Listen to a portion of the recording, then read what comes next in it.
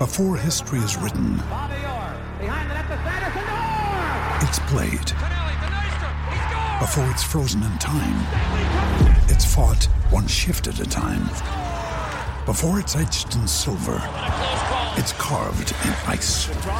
What happens next will last forever. The Stanley Cup Final on ABC and ESPN Plus begins Saturday. Great form by you hitting play on this podcast. Now, check out Same Racer, the brand new racing app for same race multi-tips. Same Racer. Download from the App Store and Google Play. Powered by Bluebet. Gamble responsibly. Call 1-800-858-858. Merseyside derby finished a 0-0 draw at Goodison Park. Joining us to talk about that and a few other things, as well as former Everton striker Brett Angel. G'day, Brett. How are you? Not too bad, Ricardo. Yourself? Yeah, good, thanks, mate. Good. What did you make of the game? A big improvement from Frank Lampard's team. Yes, obviously, I think the new inclusions and just it being a local derby as well, that does tend to be a different game to many of the others. But yeah, I thought it was a real proper derby, real close, could have gone either way. Good goalkeeping and maybe a little bit better finishing than we would have got an eventual goal. But yeah, I think both teams, I think Liverpool would probably be a little bit more disappointed than Everton in relation to the result, but it does leave you in thinking that Everton, if they continue to play like that, results will be just around the corner. Yeah, you'd hope so. I mean, it was a game that, Liverpool had the most chances, but really, if you're an Everton fan, you'd be going, well, that offside was like, there was not much in that offside goal that Connor Cody scored. And I know Frank Lampard brought it up post-match as well, but was Virgil van Dijk lucky to stay on the field? I suppose, yeah, in another game and a different interpretation, and he walked. But that's probably the frustration that many coaches and the players feel, is because it is that inconsistency. You had a lot of VAR issues over the weekend, and I suppose it just comes down to interpretation and who's interpreting what will lead to a different end outcome, which does become frustrating. Yeah, become very frustrating. And, Liverpool, I think you heard Klopp there talk about they picked up another couple of niggles. They're down on numbers as it is. It doesn't sound like Thiago or any of those guys are going to be fit come Napoli midweek, the first Champions League game, which is in Naples, and the way Napoli are tracking at the moment. But I wouldn't mind a wee sniff at Napoli at the TAB.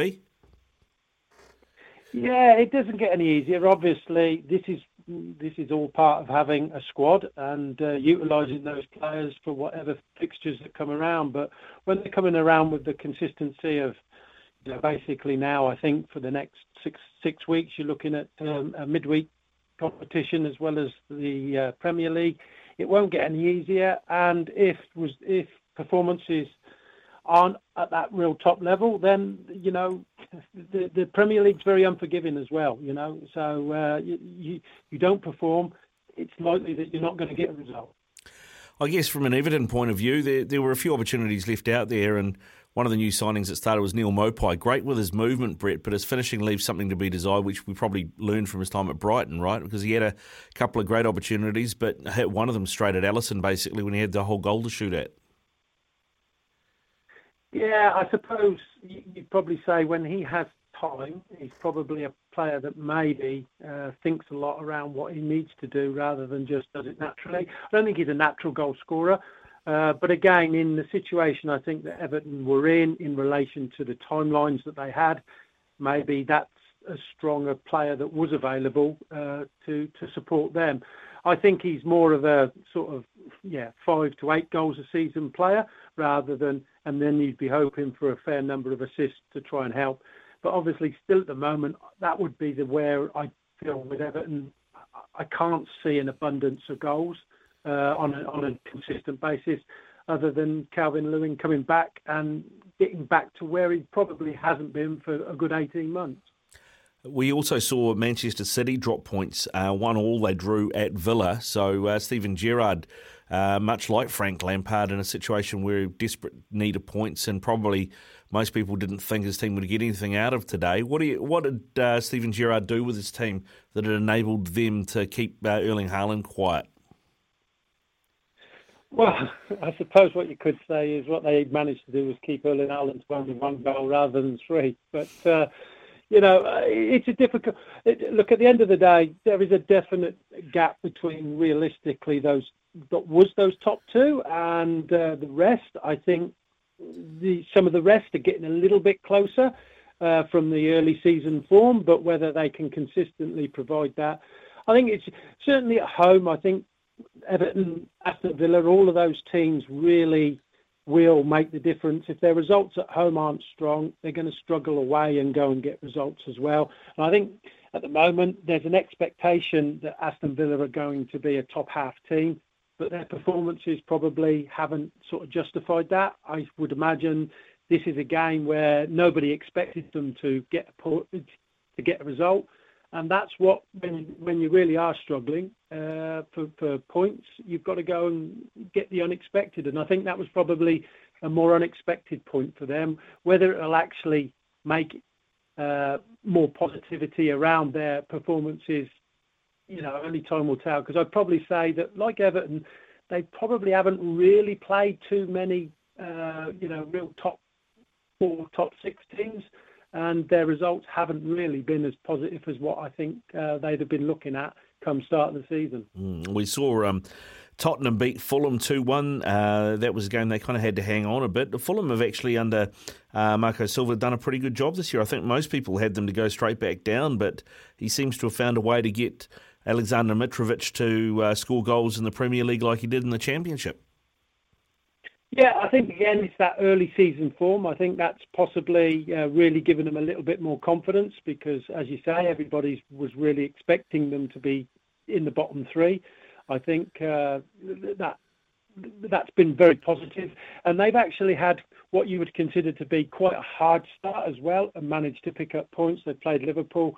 They haven't got anything out of Tottenham. But, again, those were games, I think, where generally you'd look through the season and go, yeah, we'd be happy if we could get anything out of those games. So, I think in front of where they would have thought they would be.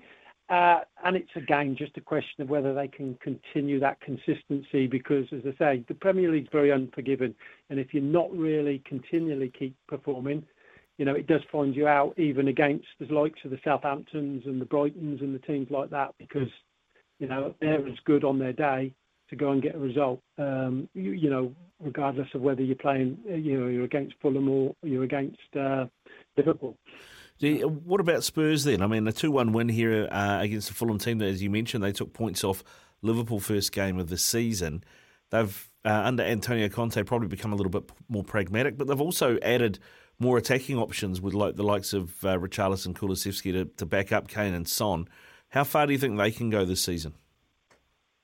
Yeah, for me, I think they're the team that possibly now could bridge the gap between where they were to top 2. I think they've got a little bit more consistency, certainly at the start of the season.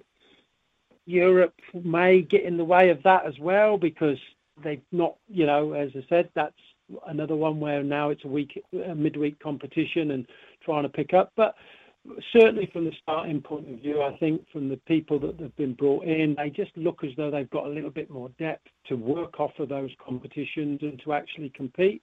And yeah, for me, they're probably one of the teams that I think now will be a little bit closer to the top 2 than were previously. And whether they'll actually get right in and amongst it, only time will tell. But they've given themselves a little bit of a decent enough start to sort of think that, if they continue in that vein, they're going to be right there banging that race. Yeah, they will be. Now, Chelsea beat West Ham this morning 2-1 to bounce back off that loss to West Ham. But they're probably lucky to get the 3 points here, weren't they? Because, David Moyes called it scandalous, the VAR decision to rule out their equaliser. I've looked at it and, I think Edouard Mendy deserves an Oscar for that performance, doesn't he? I don't know what you made of it. Yeah, I think you look at it and you just go, he's in trouble here. He's made a mistake and he's trying to rectify that. Let's pretend that I've been fouled and see what happens. And maybe again, we talk about diving from an outfield player. Well, maybe that's now the goalkeeper has looked at it and gone, well, how do I get out of this? Well, there's only one way of getting out of this. I'll try and feign a foul and see what happens. And unfortunately for West Ham, it looks as though the VAR referee has decided that there has been an issue and picked him up for it. So, yeah, again, it all comes down to not what's happening on the pitch, it's what's actually happening off the pitch. And you just sort of wonder, well, I don't believe the VAR was brought in for that, but it appears now that those people sitting in the offices have more of an opinion about what happens in the game than the actual people that are out there playing it. Yeah, I can understand why Moyes was annoyed. I see Declan Rice has said a few bits and pieces as well, so it'll be interesting to see if anything more comes from that from the FA, because there was also